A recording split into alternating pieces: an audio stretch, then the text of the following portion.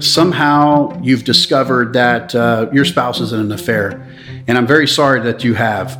I know this is very painful time in your life. I know that you feel betrayed. You probably feel alone, confused, all these different adjectives that I won't bother to go into because I know you're feeling them and you don't need me to remind you. But here's what I do know. I know that an affair is never justified. But I do know this, no matter what has happened in your life, in the affair, whatever, that there is a way that you can overcome it and not just survive it, but thrive it. My name is Jim Porto, and I'm a part of the Marriage Helper team. I want to encourage you to stay listening to this because at the end, we're going to have an absolutely free resource for you to take advantage of.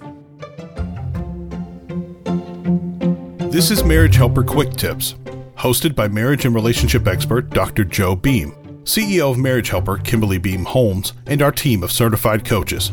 Our hosts will honestly share their hard-earned insight on some common marriage pitfalls and offer some quick tips backed by research that you can begin to use today. Regardless of the situation, what we teach will not only make your relationships better, but will also help you to become the best version of yourself along the way. Listen to Quick Tips wherever you get your podcasts. And don't forget to leave an honest review. We love hearing from you. Turn up the volume and prepare to take notes as we begin this week's episode of Quick Tips. An affair's happened. You didn't know about it, or maybe there's been issues happening in the family. Who knows? But all of a sudden you've discovered that your spouse is in an affair. The first thing I want to encourage you to do is take a breath. You see, the emotion's not going to help you do much at this point. What you want to do is be able to deal with the emotion and then deal with the situation. Here's what I want you to know, that the affair is not a death sentence. It doesn't mean it's going to be over. In fact, it can be the beginning of something new once you get through it. It may sound crazy to hear that now, but I'm telling you that. So what do I do? Well, the first thing I would do is ask yourself this. Well, why do people cheat? Now, partly, there are some people that cheat because they have some emotional issues. They have struggles that are inside, a real mental struggle. But outside of that, typically good people do some bad things because of the situation they put themselves in. See, when we're in a good relationship with our spouse and emotionally we are intimate with one another, we're able to share things that we're afraid of or things from behind our wall that we hide. And as we share them, we find acceptance, we find care, we find the love that's there. We grow more intimate. Well, if during the relationship I start to interpret somehow that my spouse doesn't love me, like me, or respect me, either by their actions or by their words, I will find myself being hesitant. Now, it usually isn't a huge reaction in the beginning, but I start noticing different behaviors. And so because the way I see the world is through my eyes, I begin to judge it through, would I do that or I wouldn't do that? And if I start judging them negatively, all of a sudden I start raising up a brick wall between me and my spouse. See, the brick wall protects me from being attacked or protects me from not being accepted if I feel that way from you. So the more I try something and I get rejected, or the more I try to sell something or say something to you rather, and you try to change my words or you go against me, I keep putting bricks up to eventually I have this wall over me and I've got a picture on the outside to make you happy. Well, one thing I know about that is that's terrible in a relationship and it's going to start to suffer.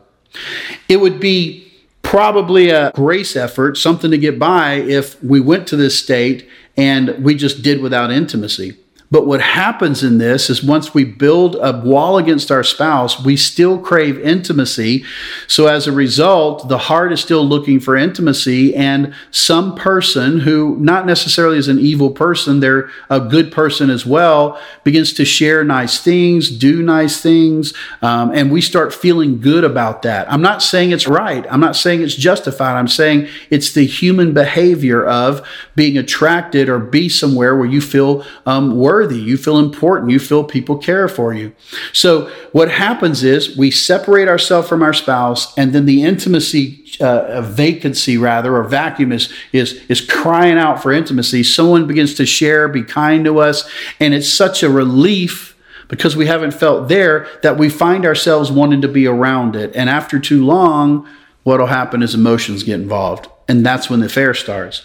It's not people looking for bad stuff, but they end up doing some bad stuff.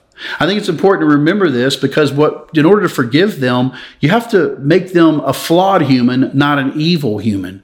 And there are good people that do bad things. See, if I'm going to be able to forgive an affair, I have to realize that every one of us is broken and every one of us screw up. So we have to be careful about that emotional disconnect. All right. Now, I didn't say it was your fault. Perception matters. So a spouse may be perceiving negative emotions, but perception is reality. So the reality in this is that even if you don't feel you were doing something to put that wall up, you need to hear so you can see what they felt in order for them to be able to take the bricks down and you to be okay. The other thing I want you to keep in mind about forgiving your spouse after an affair is that the forgiveness is really about you. It is. I mean, sometimes people have this idea that when I forgive, it's going to do something for that other person. Well, if that other person wants to be in a relationship or wants to be connected to you or cares about you, then it will be something for them. But forgiveness in its truest form is about you being free, about you releasing the need for vengeance or the need to come back at them. It's releasing all that and saying, I'm not going to give space in my head for this negative experience. I heard someone say once before that unforgiveness is like drinking poison and expecting the other person to die. Think about that for a minute. See, wise people make haste. They hurry to forgive because they know the value of time. How long are you going to be here? How long am I going to be here? It's a limited amount of time. And am I going to live in agony of unforgiveness, letting other people? No, I want to surrender that. So how can I forgive or why would I want to forgive? Because it's the best for me. It puts me in a better place and it's a big deal. The other thing you want to do is focus on the core issue. See, what happens during an affair more than not is people start focusing on the affair. And to be frank, I can understand that. I mean, it is a very visible, present threat, right? Where some of the other things that's happening in the marriage, we can't really identify, all right? We don't understand how things broke down, but I can see that person, my spouse or whatever. So we focus on it, but it takes us off addressing the core need. I want you to think about it. No one left the marriage to start an affair. They left the emotional connection in the marriage because they felt like they weren't loved, liked, and respected. Again, perception. And then this other person comes along as being kind. And if they both let down bricks and build intimacy, they fall into an affair. A lot of times this happens. Well, the bottom line in that is you have to realize that the affair is not the core, but rather a symptom of what's going on in the broken relationship. So it would be like if you had lung cancer, but all you were doing was focusing on the cough. You're dying of cancer, but you're not coughing anymore. See, we have to get to a place that we understand that the affair was a symptom of what was already broken in our relationship. And that if we focus on the affair, we're actually avoiding the core issue that has to be addressed if there's any hope for reconciliation, if there's any whatsoever. So I want to be able to forgive, and I am going to forgive. Not only that, but forgiveness heals the hurt. If we don't forgive, if we hold it in, really what that does is postpone the hurt. See, if I could forgive, it provides a method for me to now be reconciled if I can. But if I'm holding the pain, it pushes it off. Sometimes it suppresses it, but I promise you it will come out again later. So what we want to be able to do is forgive a person so it provides the space for us to find the core issue. See, if I don't start forgiving on the affair that's over, and I don't start working towards building the cores and addressing the cores, we'll just be doing a dance, starting in different areas, but fighting the same fights, arguing the same ways, and eventually that just gets old. It really gets old. So I want to be in a place where I can forgive so I can see better. The lack of forgiveness can bring you into tunnel vision. The final thing I would say is have a picture, have a vision for what you want to look at this down the road. I think what some people do in these situations is they look too soon, too close. It's been a week, 2 weeks, and they don't feel any different. Well, you probably won't, okay? It takes a period of time for you to be able to learn and discern and apply and extend trust and make some mistakes and do some really good stuff for you to build up the faith and trust to walk this. But I'm telling you, it can. I know that we survived an affair and we thrived over an affair. Thousands of people we have worked with have done it. And I know that you can if you're willing to give it a try. You might be sitting there and say, Jim, I don't know if I'm ready for it. The question I would ask you is, how would you know when you're ready? And how long would you wait in pain to find that? I want to encourage you to offer forgiveness for your freedom and you be in a place where you could be the right person for this relationship and you can make a huge difference.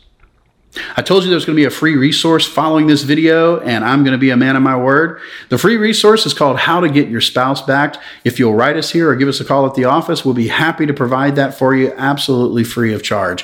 In addition to that, we have a paid resource that you can be a part of. It's a 10-week course called Save My Marriage.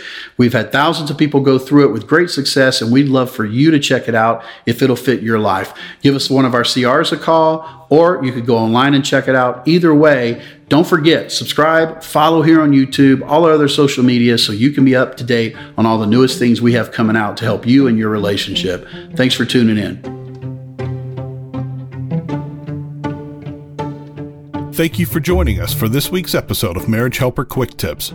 Please refer to the notes in the description to learn more about any resources mentioned in this episode. Please visit our website at marriagehelper.com for more information about our online courses, marriage workshops, and coaching. We exist to save marriages and strengthen families. We'll see you next Friday on the next episode of Quick Tips.